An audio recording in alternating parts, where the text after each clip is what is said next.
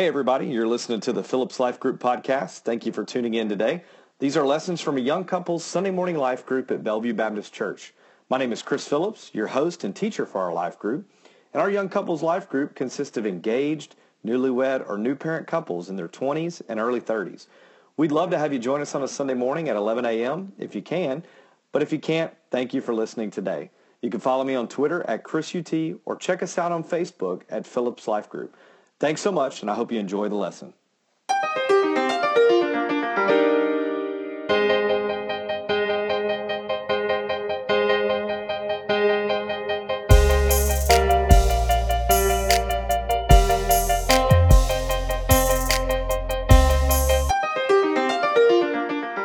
Man, anybody that does that doesn't have a logical mind and they don't know what they're doing. Okay, I'm not questioning Russell Moore. I mean, he's a pretty intelligent guy. He is running the ERLC. God's appointed man for that position. He is fairly smart, as an academic professor. I am not that intelligent, so I'm not going to debate Russell Moore at all. But I would never sit there and say, that's basically a stupid way to approach it because they don't have any logic if that's the way they vote. Because Hillary's going to appoint these people, and this person's going to appoint these people, and logic would say, vote for the lesser of two evils so that this person doesn't appoint these people in this position. Okay, so that's logic, right? That is kind of a kooky answer to just say, hey, I'm going to vote for Maria Thomas in this election this year because I'm not voting for Hillary or Trump. I'm writing it in. It's kind of illogical for them to do that, right? Go ahead, Wayne. I'm still running. Wayne says, please write him in. It is on Facebook, write me in. So all I'm saying is that was what logic says to make sure you vote for one because of this. That's what the world says, right? I don't care what the world says. I care what this says. I used it as another example. And I told him, I said, well, here, let me ask you a question. I said, David and Saul. When you look at the story of David and Saul, David was God's anointed king during the time when Saul was anointed as king, right? So here you are, you have David, clearly a better leader. Clearly. Everybody knows that David's a better leader. He's got his followers, he's got all these people. Have you ever been under the authority of someone that you thought just wasn't as good a leader as they could be, or maybe possibly you? I have. It's okay, don't throw stones. And so David was in that position, right? He was clearly the better leader than Saul. And as a matter of fact, Saul was what? What was he trying to do to David? Kill him. Okay, so logic would say that David had every right to do what? Kill Saul. Man, he's coming after you. He's coming to get you. Blah, blah, blah. You're the better leader. You have all these followers. You're God's anointed man. But what did David say? David said, I am not touching him because he's God's anointed man. If God doesn't want him there, God will remove him from doing it. Had his spear, right? In the cave, in the tent, all these other places. He had every opportunity. The world would look at David and tell him he was, just for lack of a better way of putting it, an idiot. Get yours, man. He's after you. Do it. But David said, it's not about me and it's not about worldly logic. It's about God's anointing and God's timing and what God wants to happen, right? It's the same thing in all of this. When we look at these obstacles, and obstacles would say, hey, get in the Word of God, pray, seek the Lord's face. Don't make this decision without God doing this. Don't do this without God telling you what to do. Don't go into this job. Don't go into this career. Don't decide to have kids. Don't do all of these things. Wait on God to answer your prayers and thoughts. The world says what? Do whatever. Just do what you got to do. Get yours. Remember? Well, what bothers me is right after the election when it's not what most Christians' choice is. They just start saying it's God's anointed leader, but they don't mention that before the election. Not at all. Yeah. Brian? Go ahead, Mike. Well, not to mention, when we focus, like you said, the person you were talking to is so focused on what the future holds. If this happens, this will happen, this happens, this will happen. We don't know that. Yeah. If we choose based upon our conscience and yet someone still gets elected that we think may not be the best decision, nothing says that God can't intervene and change that person's heart. Yeah. Here's the idea. How many of those Christians have prayed for God to move the heart of Obama like channels of water, like the Proverbs tell us? God, appoint your leaders, move their hearts like channels of water, any direction that you want. Are we saying that God can't change the heart of any of those people? It's not a really powerful God that we serve, we do. But now let's go back to us. Let's go back to our Jericho, whatever our Jericho is, the obstacle that we're in. What is your Jericho? That worldly opinion, worldly thought says do this, but God's Word and the Holy Spirit says do this. Right? We have that. I don't care where you are. I don't care where you've been. You've got that. Worldly wisdom says to do this, but God says to do this. And if you don't have that, I'll just venture to say that you probably haven't included God in that process. You've probably just gone with the worldly wisdom. And so you need to think about those things. Our modern day blowing of trumpets and doing those things is really more a reality than we think if we're living according to God's Word, right? Maybe the TV that we watch, or the TV that we don't watch, or the music we listen to or don't listen to, or the jobs we take or don't take. Modesty in clothing versus non-modesty in clothing, all those sorts of things. The world would say, oh man, that's so old school and legalistic. God's Word would say this, right? We all have that. We all make these decisions on a daily basis. We maybe just don't think about it in those terms. You see, God's instructions to Joshua about taking Jericho contain no reference to a military strategy, but rather indicate that it is essentially to be a ritual ceremony. Well, why is it a ceremony? God's already conquered it. Right? God was giving the city to Joshua and the Israelites. He did not require their plans or their strategy. The use there of the past tense delivered shows that while the event had not happened, the outcome was decided by the Lord.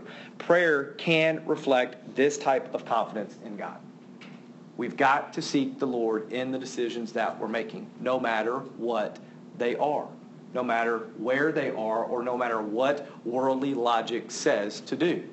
We absolutely have to be in there. Wayne, will you read Joshua 6 through 11? What, you don't have enough on the board for this time? I know, right? I'm trying to make people use Bibles and things. It's in the Old Testament. You're writing that off. Which one's 6 through what? 6 through 11. Okay.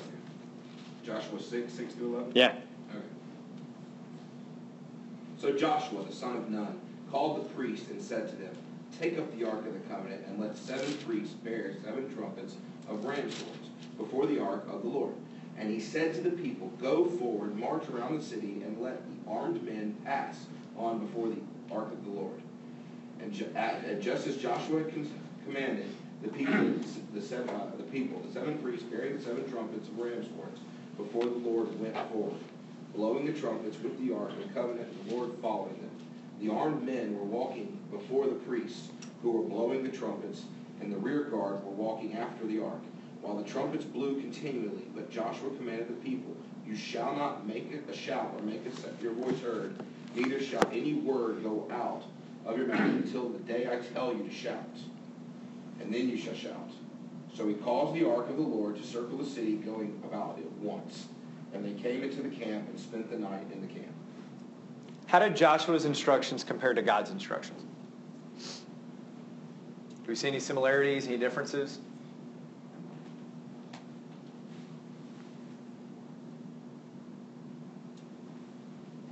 They appear to be the exact same. He's just saying exactly what he was told. Not adding, not taking away.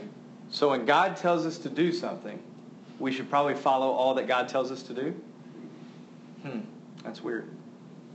Because a lot of times we want to throw in things like, but, or I'll do this, but can I just add this? What if I do this and then just take away this? Right? What's adding to Scripture called? Does anybody know? Legalism. What's taking away from Scripture called? Liberalism.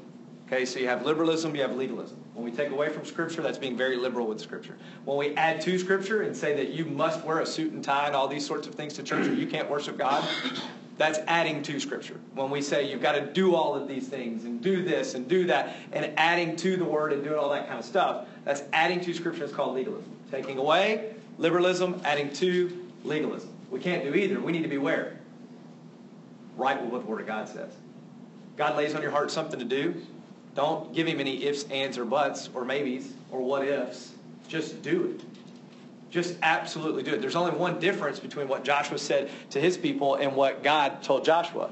And that was what to do with the Ark of the Covenant. Where did Joshua put the Ark of the Covenant? Out front. Joshua put the Ark of the Covenant out front. Said, hey, do this with the Ark of the Covenant. Put it out front. Why? Why would he do something like that? They were leading with God the Holy Spirit. Everything they've done up to that point has been following God. Following him in cloud and pillar, stopping where he stops, going when he goes. Yeah. So if I have the Ark of the Covenant out in front of me, that's probably a great reminder of who's leading me. Like Nathan said, the Holy Spirit. Remember a couple of weeks ago we talked about these types of stones that we have in our lives, these things that we can think about and walk through as we're walking through life to remind us of who's in charge. Those stones, those things that we do, they're vastly important to our walk. We've got to look at them and say, okay, God is leading this charge. God is leading my life. Why do I wake up in the morning and read my Bible first thing? So I can rid myself the whole rest of the day. There's no other real reason. I need that. I don't have the power and authority to wake up and do anything, but I'll forget about it. I can't read at the end of the day because by the end of the day I'm like, oh man, I wish I would have done all this today. And then I'll sleep on it and I won't do anything else. Reading the Word of God first and foremost in the beginning of the day helps me set my mind right on who's in charge of my day. Who is in control of my day? Who's planning my day before I even thought about planning it? Susan? And to that point, the verse 12 says, in one sentence it says, and Joshua rose early in the morning. In the book of Joshua has a lot, several times, got up in the morning. I'm not saying that we had to get up in the morning. I am. I'm just kidding. Before he, because you and I but before he even started, he's saying early in the morning, that's what he said. What did he do when he got up in the morning? Yeah. Hey, Lord, I'm following your command. I'm sure that's what he did. Yeah. I'm doing It's this. a great reminder, yeah. I'm following you, and I'm going to put the ark out in front of everybody else so that they know where we're going, right? Now, here's another thing. Why do you think Joshua told everybody to be silent before the final shout?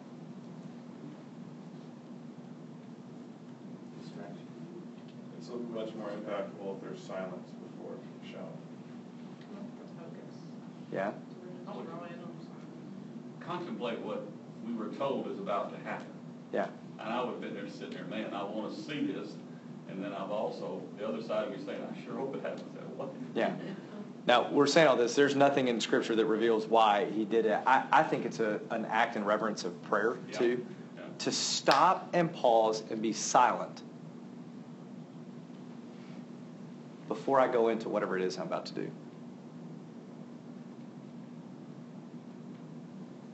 Because there's something powerful about silence, right? There's something really powerful about silence.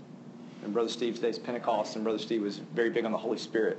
When you have that silence and just being still and knowing that God is there and present, being still before you make a decision, before you do something, before you go into work. I wonder how often our work day would be a little bit better if we stopped and paused in the car before we ever dawned the doors of the workplace and just prayed to the Lord to bathe that day with His leading. But man, we don't do that. We've just listened to sports radio. We've just listened to a podcast. We've just done whatever. We just yelled at the car next to us because they cut us off.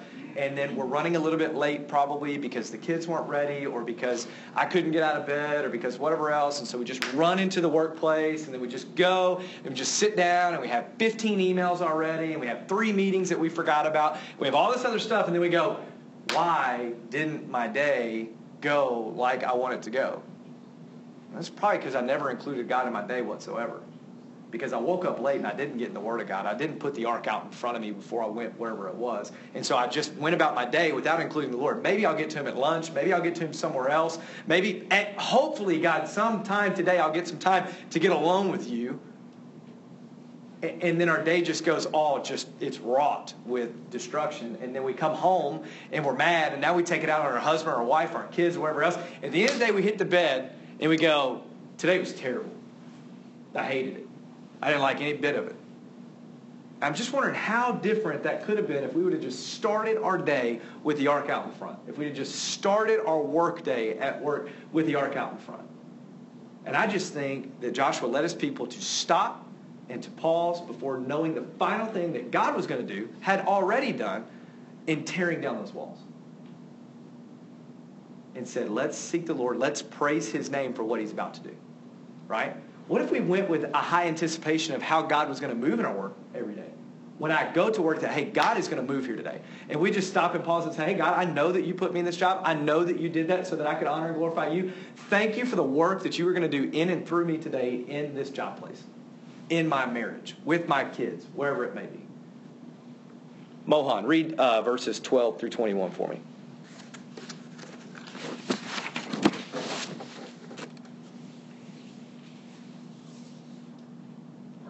Yeah. We're in Joshua.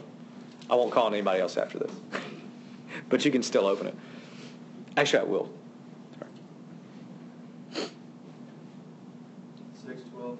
Yeah, 12 through 21. Then Joshua rose early in the morning, and the priests took up the ark of the Lord. And the 7 priests bearing the 7 trumpets of ram's horns before the ark of the Lord walked on. And they blew the trumpets continually. And then armed men were walking before them, and the rear guard was walking after the ark of the Lord, while the trumpets blew continually. And the second day they marched around the city once and returned into the camp. So they did that for 6 days.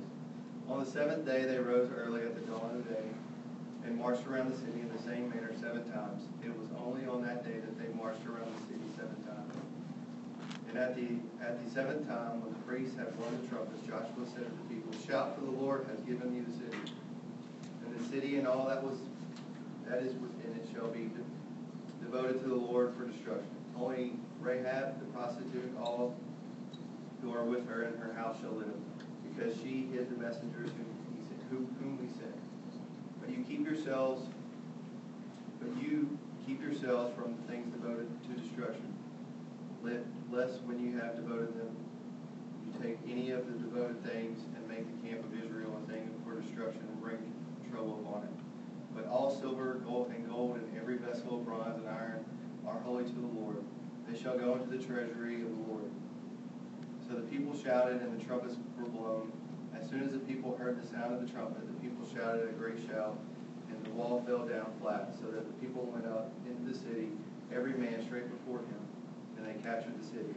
Then they devoted all the city to the destruction, both men and women, young and old, oxen, sheep, and donkeys, with the edge of the sword. How do you think the soldiers felt as they marched around in silence? Soldiers, by the way, soldiers, not just random people. Soldiers marched around in silence. Yeah, like we look pretty foolish right now, right? You ever done that? You ever been sitting out like Panera, Starbucks, and just thought, somebody's probably looking at me? It's okay.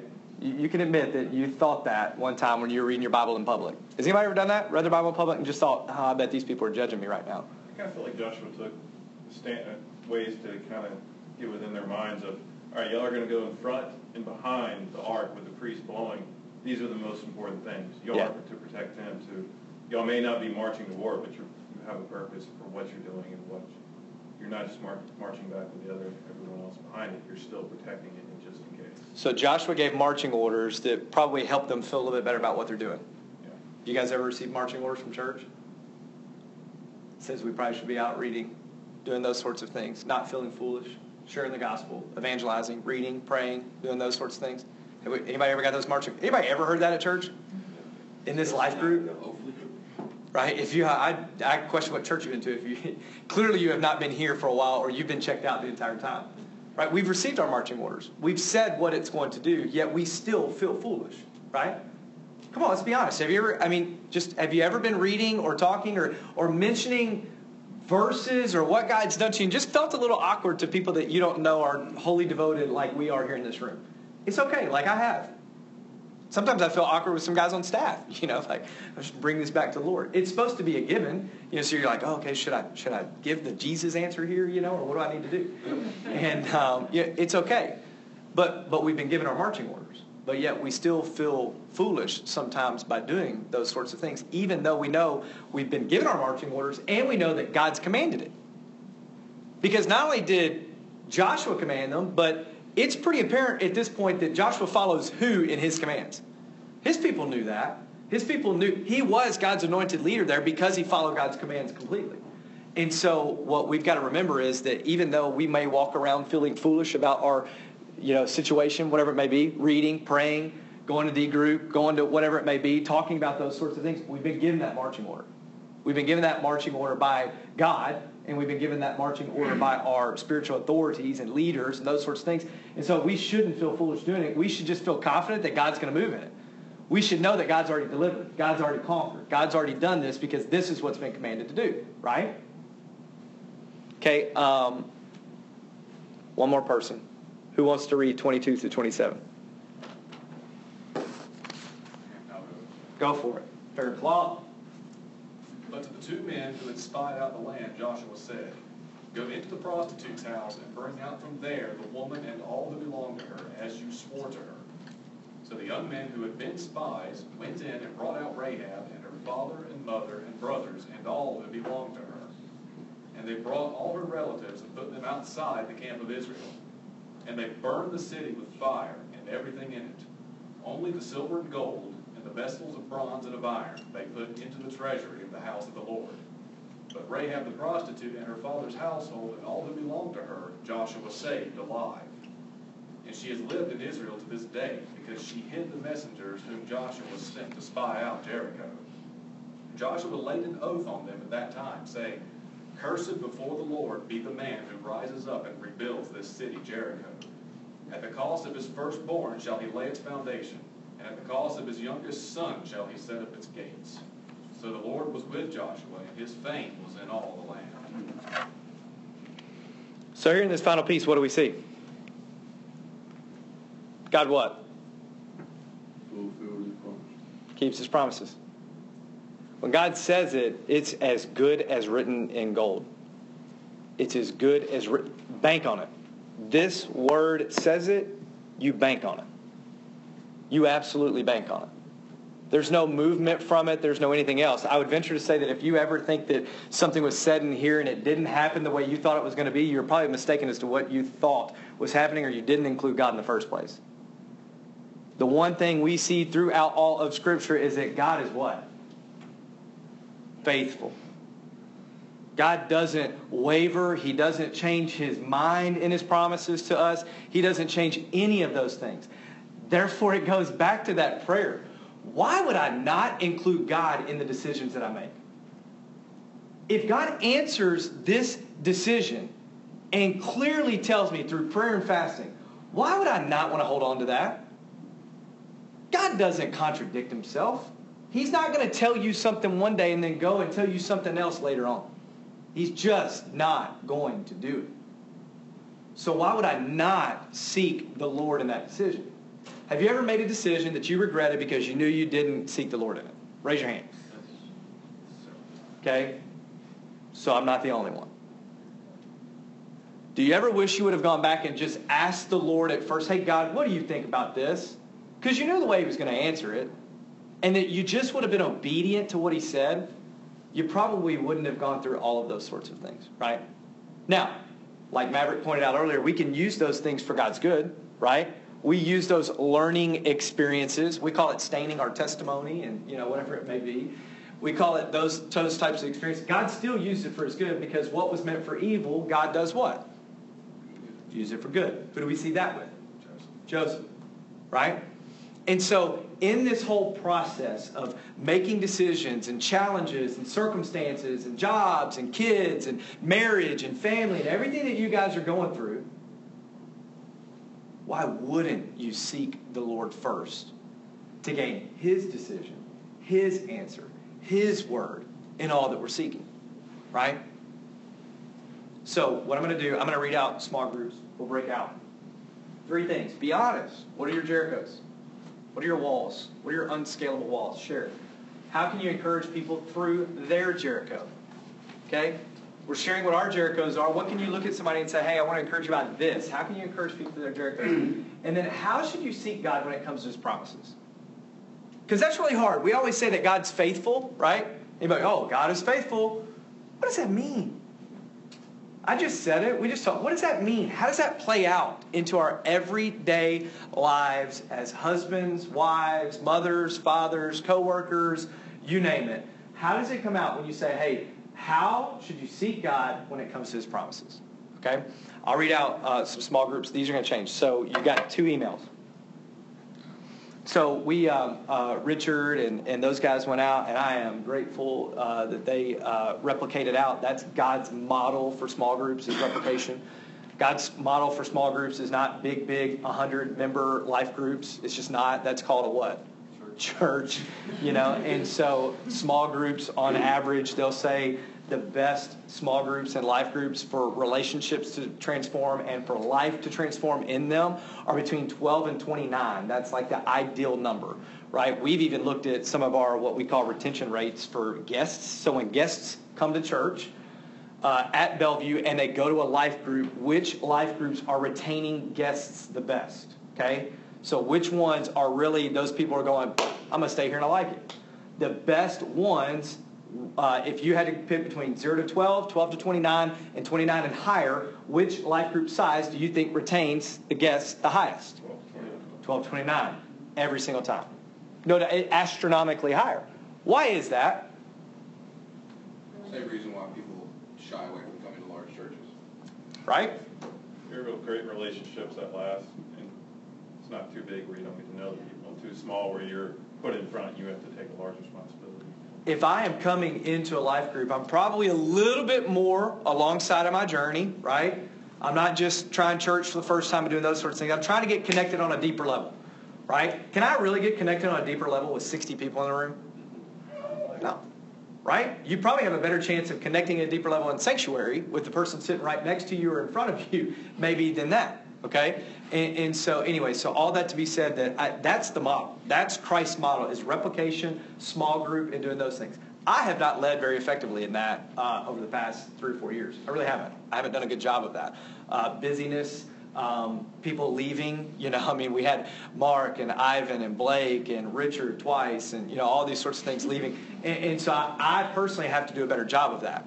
Because here's the deal. When you look at a life group structure and all these sorts of things, one, life groups were brought into the Southern Baptist Convention back in the early 1900s as an outreach tool. They were created solely as an outreach tool. Not a come, sit and soak, grow deeper with a bunch of people I'm walking through life with, but as an outreach tool for the church. Now, we've kind of flipped that model. Outreach tools are big events, programs, and sanctuary. That's not biblical, right? We are the ones that should be inviting people into this setting in here.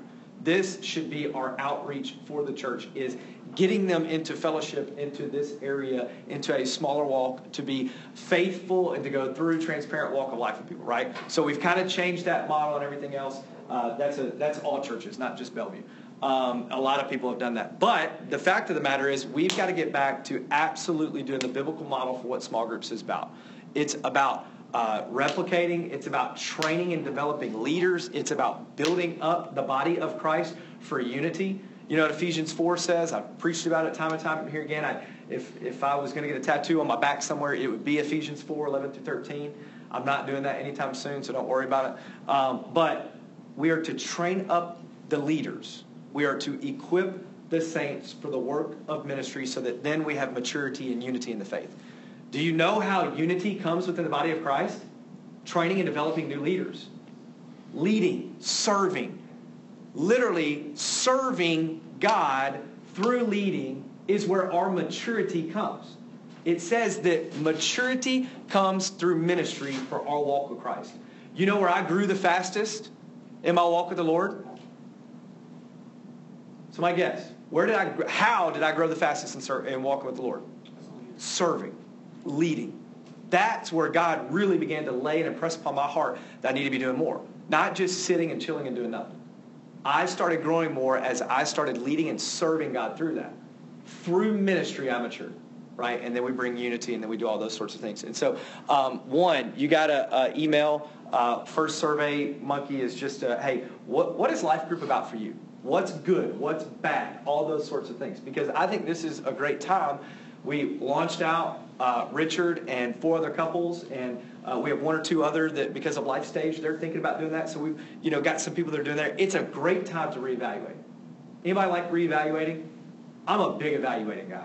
Like, I love to evaluate. I think every day I should probably say, hey, Lord, how did I honor and glorify you today? How can I do it better tomorrow? I think if we're not evaluating properly, we're just going to get stuck in the same rut that we're doing, right? So anyways, first email that went out. Answer that. Answer it honestly. That one is completely anonymous, right? What do you like? What do you not like? What would you like to see more of? What does life group mean to you? What is all this? Okay? Please take that. Second one is about leadership. So I challenged our adult leaders. We had 13 leadership positions in adult life groups. 13. We just said that the best life groups that are the most effective are between what numbers? 12 and 29. And we have how many leaders? 13. Math is not right, okay? So one of the things that we're doing across the church is reevaluating leaders and all these sorts of things. What does it mean? What types of leaderships do we need? Do we need the assistant to the assistant leader for this part, whatever it may be. So we're reevaluating all of those sorts of things. Now, the second email, are you interested in leading? The reason I do this today is because we have a leadership meeting next Sunday with Brother Steve in the sanctuary. It's a big kind of all leaders meeting type deal. If you're interested in leading, check yes on that. If you're not, check no, and that's perfectly fine. Nobody is saying that. I put 4 categories essentially on there. In reach. Does anybody know what in reach is? Hey, What? Why aren't you here? In the church, stuff dealing with the church, recreation, class stuff, we do the life group events every other 2 months, and then the big events where it's just our small groups. So we have big, in reach is giving compassionate care to those at Bellevue. We have people here, right? Just to use our mission and vision language. Giving compassionate care to those at Bellevue is in reach. What's outreach? Bellevue loves Memphis. Right. Outreach is Bellevue loves Memphis. A little bit of missions too. The outreach is reaching out to people to do what? Bring them in. People that are not involved. People that are coming to Bellevue and checking, I'd like to be involved. Please get me involved. It's picking up the phone saying, hey, I see that you checked that you wanted to be reached. Would you like to come to my life group? It's really hard, challenging. I know it's tough. That's one of those things. That's weird. That's kooky. Somebody calls me and asks me to come to their church. I'm not doing that. That's weird. Word of God says it, right? Don't argue with me. Outreach is reaching out to those to draw them in, okay? We have social stuff that we all need help with. I'm going to change a philosophy on that with our social things for just 4 times a year. But we also have social things if you want to help and be on that team that does it. And then we have missions. We've got to get better at doing Bellevue Loves Missions as a class. We honestly do. That's the vision statement that God has laid on our church is what? Does anybody know? To be a catalyst for where? Memphis and beyond. Bellevue Loves Memphis is the heartbeat of that. Do you know that Lifeway did research back in 2006 about Bellevue in the city of Memphis and what the city of Memphis thought about Bellevue? And it was awful. It was awful. It was big church, lots of money, people that don't care about the city, only worried about their little compound. Now, I thought that. Okay, so you're looking at a guy that's now on staff that hated Bellevue, didn't like it, didn't want to come here, told my wife we weren't coming here until she drove us here. Right? So for those that don't know my story, we were not going to come here. I knew people that grew up going to Bellevue for the wrong reasons. Yeah, I go to Bellevue. Ha-ha, where do you go to church? Not the right reasons, and that really just rubbed me the wrong way. Y'all know I'm a little bit of an against the grain type guy anyways. We're driving on a Sunday morning. We had tried about 10 other churches around here that we just didn't feel comfortable with. Libby was driving. She had always asked what this big campus was over here because she's not from here, didn't know. Is that a college? What is it? And so we get going, and Libby's driving. I had no plan that day for where we were going because I'm just out of places to go to. So where do you think we ended up? Here. What do you think we loved? Bellevue. Mark Blair was being introduced to the congregation that day. He was Libby's worship leader and our worship leader at First Baptist Concord. I don't find that a coincidence.